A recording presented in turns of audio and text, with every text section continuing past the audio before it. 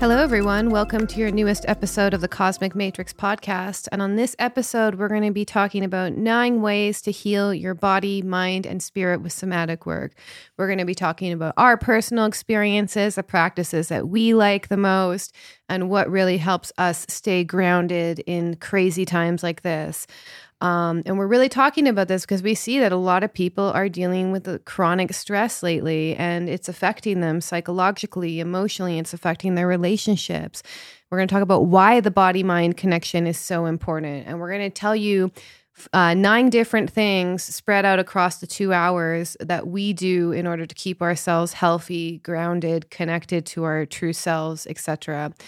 But before we get into it, I'm just going to make a quick announcement. Our next round of Embodied Soul Awakening, which is our 14-week online group coaching program in psychological and spiritual work, is going to be happening on April 17th. This is, again, limited to 35 people. And we already taking applications. I think we're about halfway full at the time of this recording. So if you want to join us for our next round, we're going to go in depth into various psychological, spiritual practices, knowledge, teachings. Basically, we just go way deeper into stuff that we talk about on the podcast in this program. And so that's going to start from April 17th to July 24th. But you can apply now. I recommend applying now because we're already about halfway full. And you can go to www.thetimeoftransition.com to apply. So let's go into it. Why are we talking about this? Well, we're talking about mostly because, as you mentioned in the introduction, we live in a world where people are completely checked out of their bodies. And this body-mind split is increasing more and more. People are disassociated. People are out of body, also because of technology. Most of us, we are on computers, social media. More and more people work on computers. And it naturally, they are more stuck in their head and lose their connection to the body. On top of that, we also have been through an intense past 3 years, if we talked about many episodes in this podcast, dealing with what we call the trauma installment program because of what happened with the craziness over the past years. A lot of people are suffering, getting traumatized. People are traumatized without even knowing that they're traumatized. Hence, they naturally check out. It's a trauma response to disassociate from your body, from your emotions, from your feelings, and all of that. Yeah. So, and that, again, we can go even deeper than that as well. The body-mind split also creates entry points for other forces, occult forces, hostile forces to come in, and all of that ties into the transhumanism AI agenda, which is also trying to increase the body-mind split, which can result in more soul fragmentation, the dislodging of the soul of the body. So the key point to, number one, understanding the body-mind connection and really being embodied in our body relates to the great work, which we go deep in our online program as well, of embodiment to anchor the soul within. But before that, we need to also be really truly in touch with our bodies. And our body is an amazing, intelligent organism that can heal itself, you have all the healing capabilities within yourself, but we need to go consciously or make conscious efforts to get into the body with the various practices and exercises and modalities you want to share on this podcast. Yeah, so basically, let me just touch on some symptoms of disassociation so that people can, because I know that a lot of people actually can't really tell when they're disassociated. So when you're disassociated, you basically are disconnected from yourself, your body, your emotions. You're usually stuck in the head, or sometimes you're not even stuck in the head. Sometimes you just feel really spaced out. When you're disassociated, you can have problems focusing, problems like, concentrating on something. You can have significant memory lapses, like forgetting stuff. Depression, anxiety are huge symptoms of disassociation that most people miss. You can also just feel unexpectedly not good all of a sudden. You don't know why. Spaced out. Confused is another word for it. And also another thing is like, with disassociating, we just blank out all of a sudden and we can just be focusing on something and all of a sudden we're just somewhere else. And I want to also point out that there's kind of positive disassociation, like when you imagine something that you want to happen in the future, that's a form of disassociation. But we're talking about the disassociation that happens unconsciously and happens at the cost of your relationships, your relationship to yourself and relationship to others. And also, when you're disassociated, you don't feel like the world is real. You don't feel like your life is real. You feel numb and distant from your surroundings. You feel usually a very either hyper emotional or emotionally flat, which is a symptom of freeze. Mm-hmm. So you can notice this all the time. Like, for example, when I'm working on the computer and I notice that I'm having trouble focusing, I understand that I'm disassociating. And I'm like, okay, what can I do to get into my body? What can I do to find a place of safety? So we all have certain symptoms that show up. But you really want to get to learn to read your body, being like, how am I feeling? What's coming up for me? Because people think that spacing out, not being able to focus, having ADHD, feeling disconnected from yourself.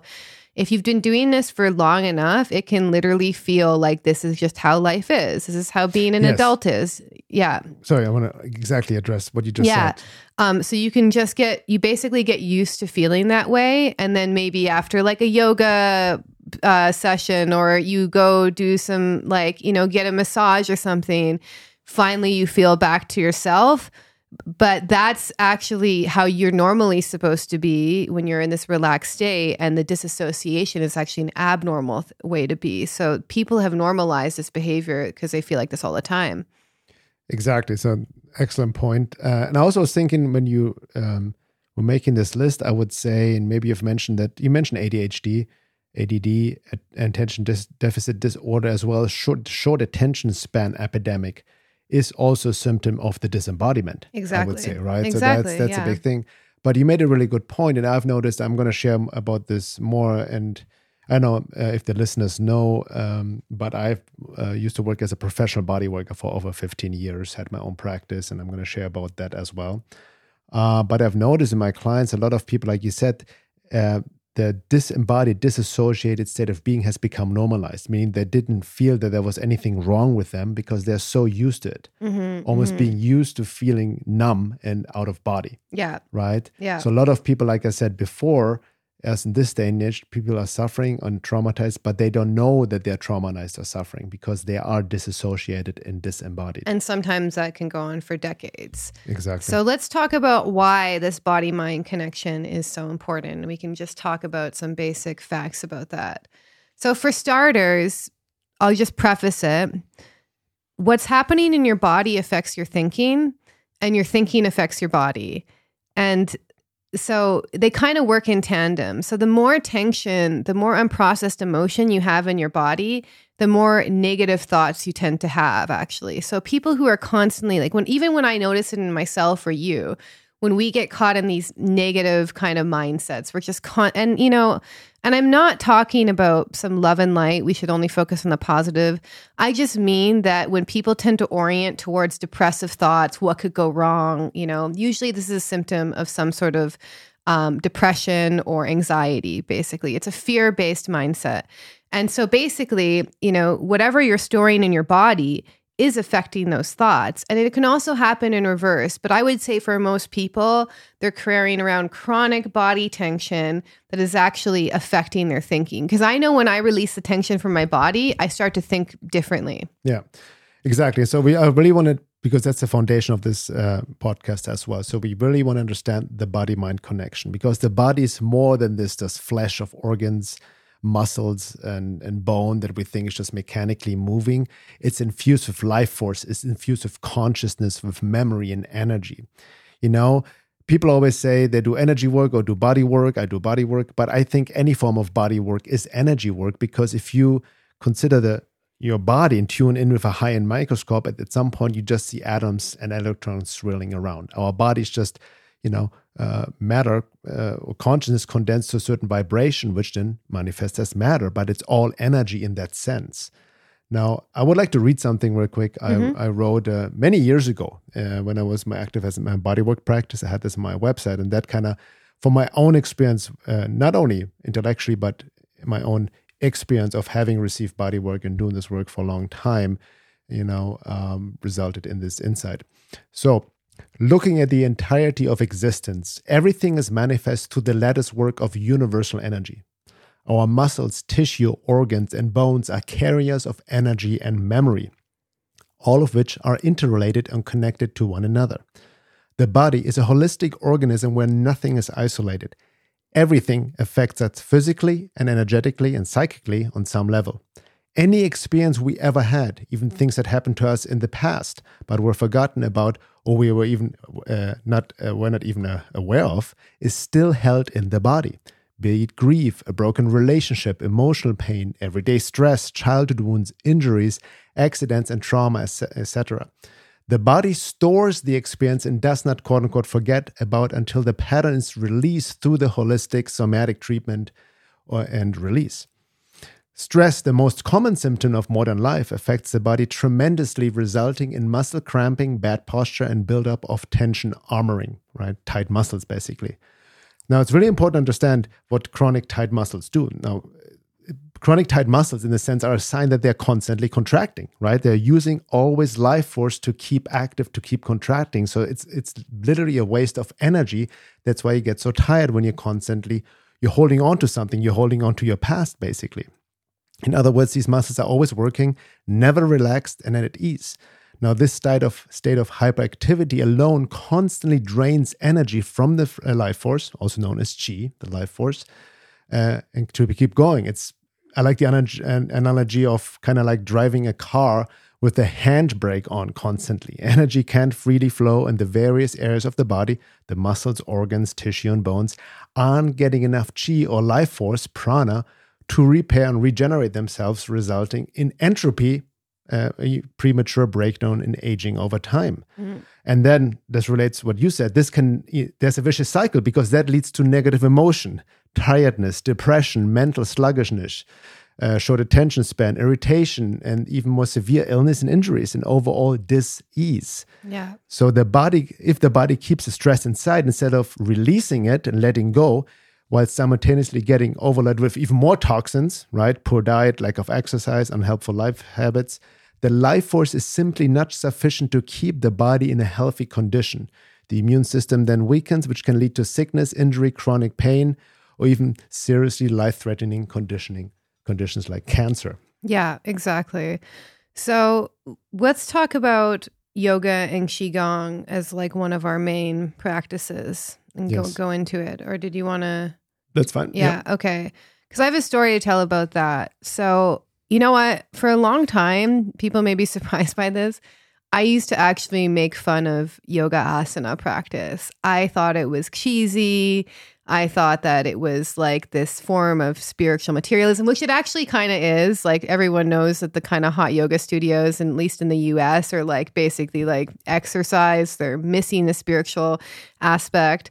So I was really literally making fun of yoga out of my own shadow projection, actually. And this is like before 2012 when I had this big awakening experience. And then right in 2011, I started noticing tension in my body. And that's when I started doing yoga like secretly. I didn't want anyone to know. I was like embarrassed that I was doing it. But then in 2012, after I had this big breakthrough, I decided I was going to focus 100% on healing myself. I was just recovering from major opiate addiction. My body was in such bad shape. I can't even imagine. I mean, back then I was feeling low energy, negative thinking, chronically, in pain and emotional pain too, not just physical pain. So I was not doing very well physically at the time. And I had just gotten out of a very bad breakup with which actually turned violent, and it was really traumatic. I was even having PTSD flashbacks, which I didn't realize at the time, but for the first time in my life, where I'd get into panic attacks just being reminded of the situation. And I remember the first time that I realized yoga was really effective was I was doing like a 20-minute yoga. I was starting really light, and near the end of the yoga class, we were in pigeon pose. And for those who don't know what that pose is, it's basically like a really deep hip opener. And I'll never forget just breaking down in like grief after not being able to feel anything for years in that pose. And that was the moment I realized, wow, there's emotion that's stuck in my body. And it took me a while to like unravel that thought, but that's when I started to really realize that yoga was not just this kind of like fitness thing. It was actually a process that could help release trauma, because I had trouble crying, actually.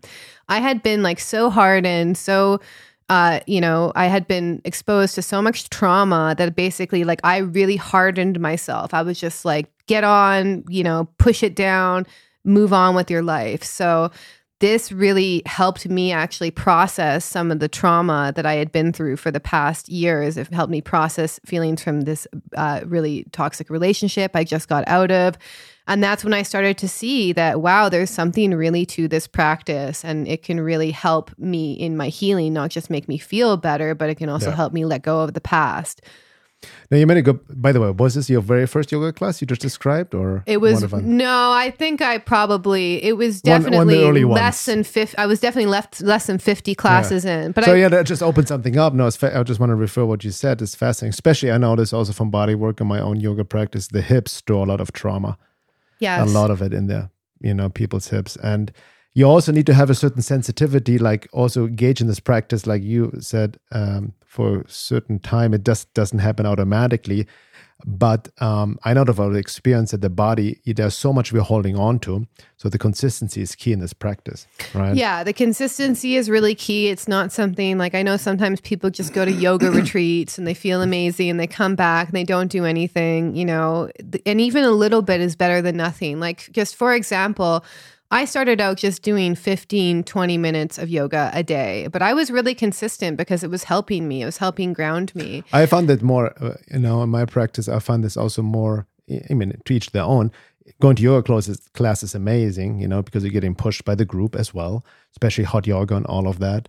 But I find it very beneficial to do every day a little bit, like even just 10, 15, 20 minutes. Definitely. Like a little recommendation, especially if you have chronic tension in certain parts of your body that I'm sure you're aware of if you do, finding certain yoga poses that work for those specific parts of your body, whether it's the shoulders, the hips, or hamstrings, or whatever, and then engaging in them regularly will really help you. And also, it's not something... The main thing to do when you're practicing yoga is you're trying to gently explore the sensation with your awareness. So you're not trying to aggressively make the sensation go away, which is what people often do because they're in so much pain. You're just gently placing your awareness and you're noticing the sensations that are there and breathing into it with the breath. So the reason why it's really important not to aggressively try and change things is because you actually encapsulate your body with more tension through your mindset. Yeah, that's a very important point. So you don't go to yoga practice like you go, for example, like maybe most people go to a gym and push yourself. Yes. Or have some music on, just go, go, go. Yeah. No, the key point of yoga is also, by the way, on that note, a lot of I remember living in LA and all these dancers, ex-ballet people or whatever became yoga teachers because they're super flexible. Just because you're flexible doesn't mean you're fully embodied. You have to be very clear about that, right? You can be super flexible, but still out of body. So the key point is developing, like Laura just said, the body awareness, the self-awareness to really explore your body and play with the edge. And that's very specific to you. Right? So it's about developing the body awareness, the sensitivity, which may take some time because, as we said before, most people are completely checked out of their bodies. And I also want to mention, I can relate what you said, some yoga classes, they feel amazing, you stretch and you feel good afterwards, but sometimes after a yoga class, I'm in a bad mood because stuff comes up. Yeah. Like I have anger I stored and all kinds of emotions and all this stuff I was suppressing, or even sadness, irritation, whatever comes up after doing the yoga practice because it needed to come up. Because you got rid of the body armor that was exactly. So don't think that you're always going to feel great and blissful. Sometimes it's a process, and stuff comes up. You weren't aware of. You were carrying it, and it relates to negative emotions, which is fine. They need to come up, and the way you release them is by allowing yourself to feel them, process them. And then they're gone instead of holding on to them. Exactly. I can't even count how many times I've cried after a yoga class. It's like a lot. Now, another great form of basically somatic practice, I would say, in that sense, is receiving body work or massage therapy. I call it body work, meaning all kinds of different massage therapy modalities. Could be deep tissue, could be rolfing, which is more structural work, could be Swedish massage, could be Thai massage, craniosacral, all of these different modalities, which I've studied over the years, and I developed my own form of integrated body work. And as I said, had my own private practice for many years, working on thousands of people. But I want to share a little bit my own story, because receiving body work had a huge healing aspect in my own personal journey. And one of the big aspects is actually receiving the work, right? With yoga, meditation, qigong, and all these other practices we can do on our own, it's fine and good. But sometimes we need to receive the work, and especially receiving nurturing touch, and move and let somebody else move our body so we don't move in our habitual ways. Because even when we do yoga, qigong, and other practices, we still have sometimes our own mechanical habitual ways. But let me share with you my own experience with body work. So as some of you might know, obviously I'm from Germany. I came to the US in 1994 to Los Angeles to study drums percussion. So I was kind of lost there as a little German kid there in his early 20s. Couldn't relate to many people. But I made some good friends with some other European friends, and none of us could relate to the nightlife in LA or to Americans. So back then we organized our own desert parties out in the Mojave Desert once a month with generators, go out there. And keep in mind, that was back in the 90s. So these were quote unquote illegal parties, underground parties. You got the directions the night before written down. And again, keep in mind, there was no GPS back then, no iPhones, no nothing. So we got the written instructions, go 0.2 miles on this dirt road north, then press zero on the odometer, and then go make a left for 1.3 miles, and so on and so forth. That was a few hours outside LA, right? In the middle of the desert, driving there in the middle of the night because they started at midnight. Some people got stuck in all of craziness. Anyway, so we always arrived there around midnight, and then usually, as it is in these desert parties, you stocked up basically on two things, be it ecstasy or mushrooms. LSD or acid back then as well. But, that was my introduction to mushrooms as well. And it helped me in a way back then, working through my own trauma and all these kind of things, just being free out there and dancing, and just connected me to something higher and deeper. So these were amazing times, party times. But then the morning came up, and then I saw this guy crazily tripped out, this crazy Yankee from New York. Russ was his name.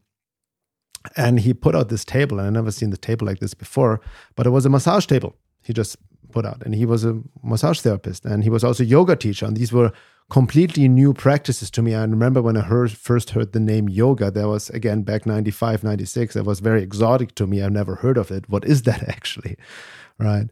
So, I was completely tired out from partying all day, all night, mushroomed out, but very much in my body. So I felt my body, like the energy moving and flowing and all of that. So he put me on this massage table, and that's how I got my first massage session, therapy session out there on the desert, coming down on mushrooms.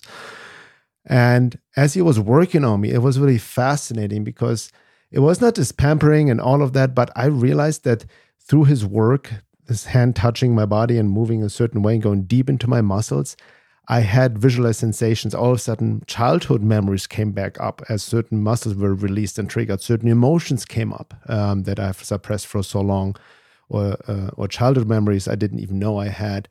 So in this moment, I had this instant realization, oh my God, like I mentioned before, my body, my muscle, in that sense, carry that memory all from the past. It's in there.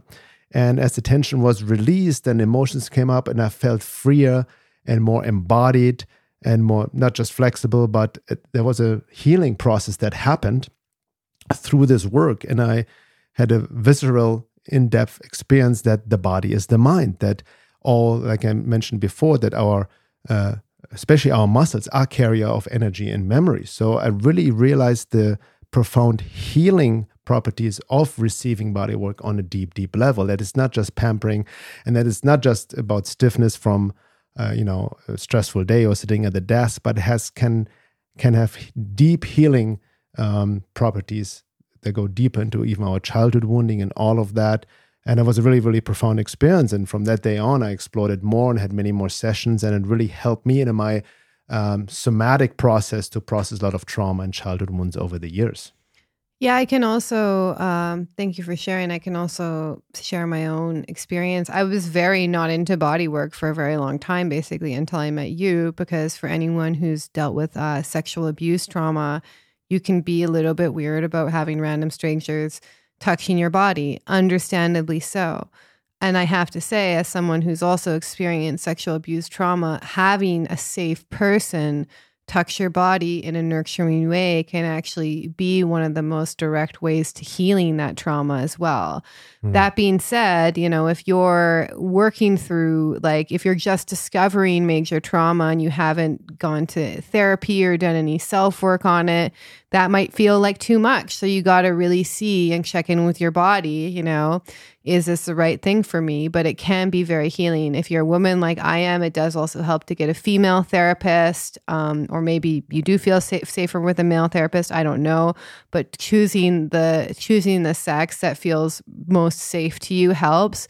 I also found when I was first getting body work, actually, it was right before we met. There was this 70-year-old medicine woman who lived at the intentional community that I was living at for a couple years. So for those who haven't been listening very long, I lived in an eco-village intentional community for a few years before I met Bernhard. And I did a lot of healing work there. We lived and worked in community. We grew our own food. We were totally trying to be sustainable. We were doing everything that everyone's basically idealizing now. And anyway, so there's this woman there, and she's just like a self-trained medicine woman. She goes out to do, what do you call these things, these journeys where you go out into the woods for a few days and you have to find yourself again. I forget what they're called, but she does all sorts of indigenous practices. She's not indigenous herself, but she engages in a lot of the local practices of the land there. She also is amazing in sweat lodges. But anyway, I felt safe with her. She was like a 74-year-old grandmother. She did massage. I don't even think she was formally trained, by the way, but she just had that touch. She had that nurturing touch. And, I remember the first time she gave me a massage, when she even touched me, I kind of flinched because I was so uncomfortable with touch in general. Mm-hmm. And then as time went on, I got more massages from her. I relaxed more into it. But one thing I realized actually while she was massaging me is how I gotten so comfortable with unsafe touch that when I felt touch, I immediately would recoil or have a negative reaction. So I was working through my own trauma around touch while she was working on me. And it helped me a lot, actually. It helped me relationally because I was finally letting someone touch me in a nurturing way. And didn't mean sexual. It didn't mean that they were going to do anything wrong to me. And that was creating healing in my own body. Amazing. So that touches on, no pun intended, on many things that also relate to what we talked about in the beginning. Because of this disembodied culture we live in society, especially the past few years, we've become more paranoid of each other. We've been really taught to fear each other based on the COVID nonsense and delusion, and everybody's a walking germ, social distancing, don't touch each other. The political polarization, the friction, and all of that, you don't even know. People are very paranoid or insecure about what to share to another person. So there's this weird kind of disconnect from each other, right? Yeah. But what you mentioned, what it's really like, what a lot of people have been suffering under, and that's why the increase of suicides over the years is the necessity for touch, for nurturing touch, even just a hug. Yeah. And that's so key. Yeah. And I want to touch upon this really from also a physiological, anatomical perspective, really understanding that. And we're going to read here a text that was written by one of my teachers when I was studying in deep body work, and it's very well written. So he said, he wrote, one important fact, Perry Holloman is his name, by the way. One important fact to point out is that the skin is the largest organ of the body, and it is literally the surface of the brain. Arising out of the same germ layer of pre-embryonic development, the ectoderm, skin and brain migrate to opposite ends of our physical structure, one at the surface, the other buried by layers of connective tissues, bone, and muscle. As if recognizing its own importance and vulnerability, the brain shields itself within the organism, while the skin and nervous tissues, all arising from the ectoderm, extend the brain's reach to our physical periphery. The significance of the brain-skin relationship is one of the most important developmental as well as physiological relationship to understand. Developmentally, the sensations which the skin mediates to the brain orient its growth in a very direct way. A lack of sensory stimulation in the first 5 months of life can impede central nervous development to the point of mental retardation and even death. Mm-hmm. This was a lesson learned in an orphanage in the early 1900s, when infant mortality rate, about 90%, mortality rates of infants, prompted Johns Hopkins University to research the problem. What they discovered was that infants were starving from lack of touch because the staff had barely enough time to feed and clothe the infants. As staffing was increased with the intention of holding and cuddling and physically playing with these children, mortality rates reversed from 9 in 10 to 1 in 10. That's intense. And I have to say, a lot of our relationship with affection is kind of wired into us on this early age. So it's very hard for a lot of people to remember what happened to them in childhood. I get it. But if you don't feel comfortable hugging your parents now and you don't feel like they're safe and comforting, it's most likely they weren't like that as a child either, unless something happened to them, like a major trauma.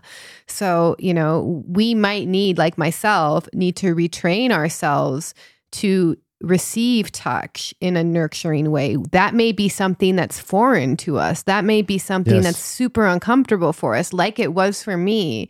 I am constantly actually still working on this, and we'll share more in the second hour when we get into it about how I've had to learn how to take in healthy touch and healthy affection. Yes, exactly. Obviously, there can be the wrong kind of touch as well.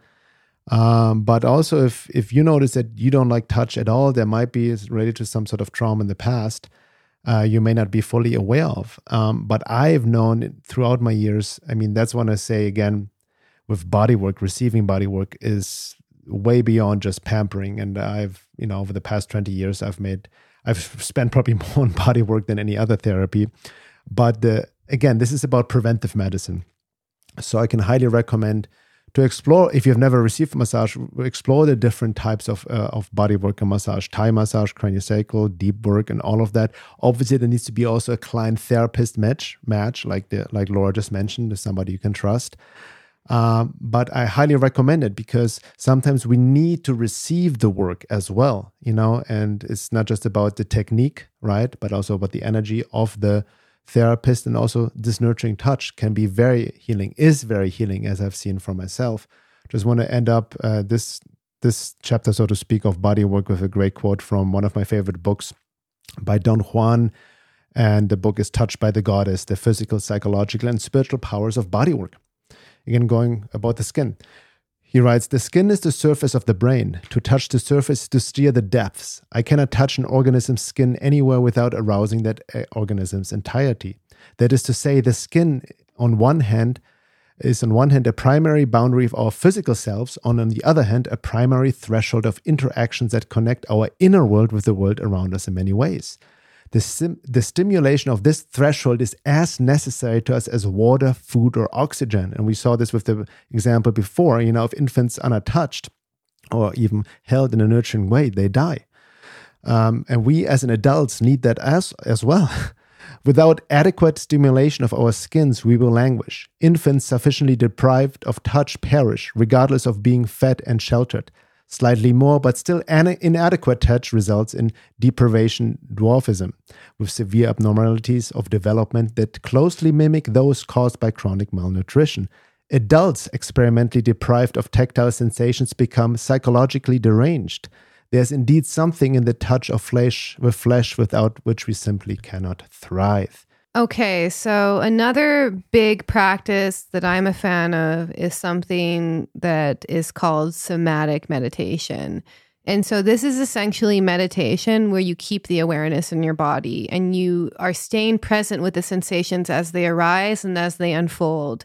So the way that it's different from what is called Vipassana meditation, which is really infamous for the Vipassana Meditation Center, which is basically body scanning, is that when I did Vipassana retreats, they encourage you to basically scan the body. And if you notice a point of tension, just move on to the next area of your body. You're almost like one of those actual old school scanners, like scanning your body from head to toe.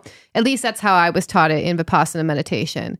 I personally don't think that's effective. What I do actually is when I notice a point of tension or stiffness or, something that feels very stuck in my body, I gently place my awareness and I stay with it and I breathe into it without trying to fix or change it. And I allow whatever sensations, emotions are there to arise. And this is a practice because when you first start doing this, what the mind will start doing is the mind will start going to coping mechanisms. So the mind, if you're staying, so for example, I have a point of tension in my back shoulder that sometimes really kind of just affects me in like, it's painful basically. And so if that's really painful, number one, I should be doing yoga before the meditation. But number two, is that my mind will jump to stories to distract myself. And I have to keep bringing myself to the body every time my mind starts to that's me disassociating. My mind is disassociating. I start to run after a story. I have to keep going back to the body and staying with it in full presence. And my most profound experience with somatic meditation actually happened on a retreat. And it was over, I believe, the course of the day. So basically, for those who haven't been on meditation retreats, I went away for 2 weeks this time. You can go away from anywhere from 10 days to 2 weeks, and it's usually silent. So you're not allowed to speak. You're usually suggested not to write or read anything. Sometimes people break that rule, but either way, you're not speaking and you're just meditating from basically 5 to 6 a.m. to evening, essentially. Your whole day is meditation. And so it gets really intense and all sorts of stuff comes up. And I had this one time where I was really focusing on this tension in my shoulder for a few sessions. Like I was literally going into each hour session, exploring it deeper, staying with it. And so as I focused on it, the first thing that came up was actually some more recent memories. So I was remembering stuff that happened in my coaching sessions. I was remembering other people's stuff that was shared to me in a one-on-one coaching session that was actually stored in my body. So other people's emotions and stories were being stored in my body. So that's what came up first. And then as I started focusing on it more, and this is like, I did 3 or 4 hours focusing on the same part of my body because I had the opportunity, because as a retreat, I'm like, what else am I going to do? And so I was focusing on this point of tension in my shoulder. And then on the second session that I was doing this, what actually came up was early childhood stuff. And I started to get this download for traumas that happened in my childhood that actually had caused some extreme mental illness in my brother. And it all made sense. Like I was like focusing on just this tension in my body, and these childhood memories were coming up, and how they actually contributed to someone in my family that has mental illness, a severe mental illness. So that was the second part. But then the weirdest part happened on the third or fourth session. So this is about 3 or 4 hours, literally meditating on the same part of my body, by the way. And then I started to go into some ancestral stuff. And then I started to go into the fear of my grandparents who were put into an internment camp way before I was born. And this memory was actually being stored in my own body and how they felt. And that was really the most profound part to me, is that people who, I didn't even meet my grandfather, by the way, he died before I was born, but his memories and stuff that happened decades before I was born was being carried in this one piece of one part of my body where I was carrying the most chronic tension. So that was very fascinating. It was essentially like intergenerational trauma was being carried in this specific part of my body, and it manifested through my childhood, and it manifested through the way I hold on to experiences. And after that, actually, I went through, it was really intense, by the way. It was very painful. It was emotionally painful. I was crying in some of the meditation sessions. But after that, I felt freer and more open and just really just grounded in my true self after that session. I remember even leaving that session and walking in the snow. I was just doing walks after doing a meditation session, every meditation session to clear my mind. I was literally like, oh my God, this must be what enlightenment feels like. Like that's how good I was feeling, like totally free and open and totally myself. And this was after 4 hours of being in pretty intense emotional and physical pain at times, exploring this part of my body. Yeah, amazing. Thank you so much for sharing. That reminds me of a couple of things. Number one, also that we can access, holistic healing on this, also what I call the fourfold approach of holistic self-work, which we also engage in our program, is really that you can access layers or dimensions way beyond just your childhood wounding. But as you just beautifully explained, it goes deeper into ancestral healing. You took over, or you were carrying what your parents, grandparents, or ancestors were carrying. Or in a similar meditation I did as well, the somatic descent, I was accessing past life trauma within our body. So everything is accessible in the now in our bodies. Yeah, right? exactly. You don't even need to have a fancy past life regression. As long as you can free the trapped emotional experience without knowing the specific story, that's fine through this process as you just explained. Exactly. But I have to say, when we're exploring the body, you're not going in there intentionally trying to find trauma. You're not going there intentionally trying to undig some ancestral stuff. I was not doing that when I was explaining this practice. I was just being present with what was without trying to fix or change it. And I was gently exploring it with the breath. So I was basically giving compassionate awareness to a part of my body that by default I would check out from. And that was what changed everything. Very, very, very important point. You don't want to just go dig in the mud, what is there, but it revealed itself naturally as you allowed it to help. Yes, you know what I mean? There's no forceful process. It's a very delicate process, which brings me exactly to the second point, to trust the wisdom, the somatic intelligence, even the spiritual intelligence of your body, of your soul being within your body, that's embedded in your body. So that's why I always say you are your own healer. And that sounds like a very generic term people throw around, but it's true in that sense.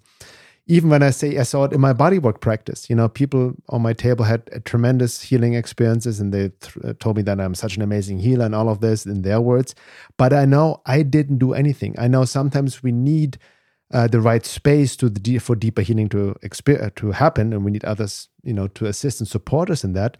But I knew in my own work as a body worker, as I was working on my client's body, so to speak, I was tuning into the body intelligence, right, through my own intuitive approach, and then the body did its thing. It unwinded. It brought up things. It brought up suppressed emotions or whatever needed to happen.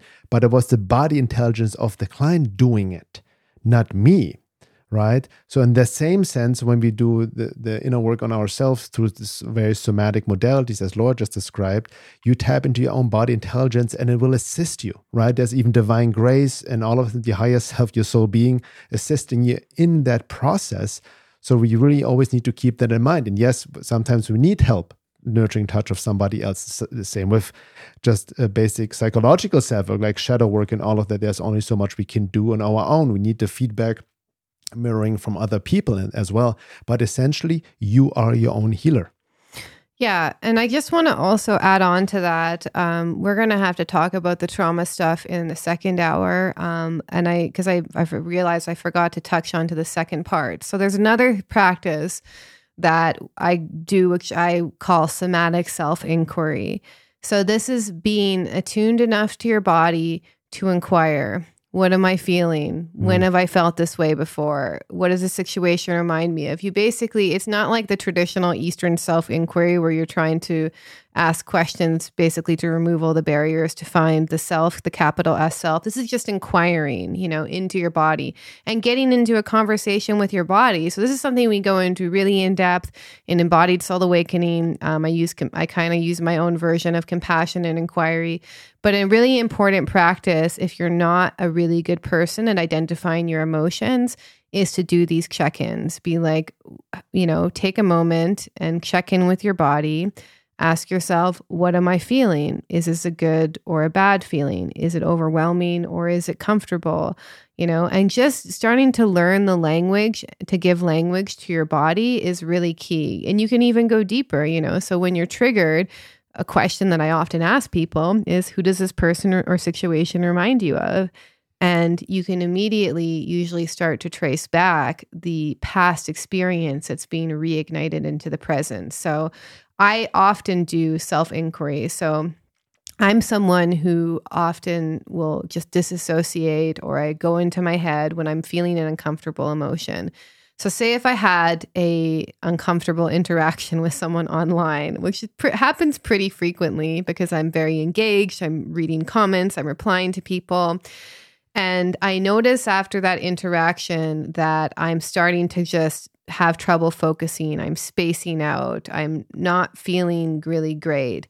I usually take a moment, I turn off whatever it is I'm looking at, and I check in. Where do I feel this in my body? What is the emotion that's there?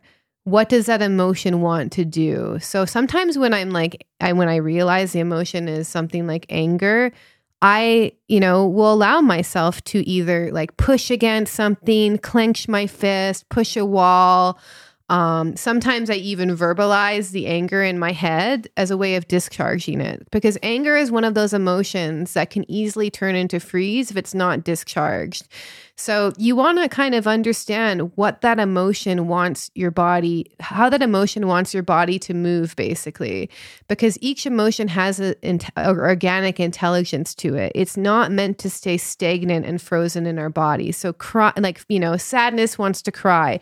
Anger wants some sort of aggressive action, Fear sometimes wants us to run away. So through engaging in self-inquiry and identifying the emotions that are there, maybe even the past history that's behind it, and finding the right body movement that can help you express that emotion, this is the essence of somatic experiencing, by the way, is finding the movement that the emotion wants to make in order to be processed to completion.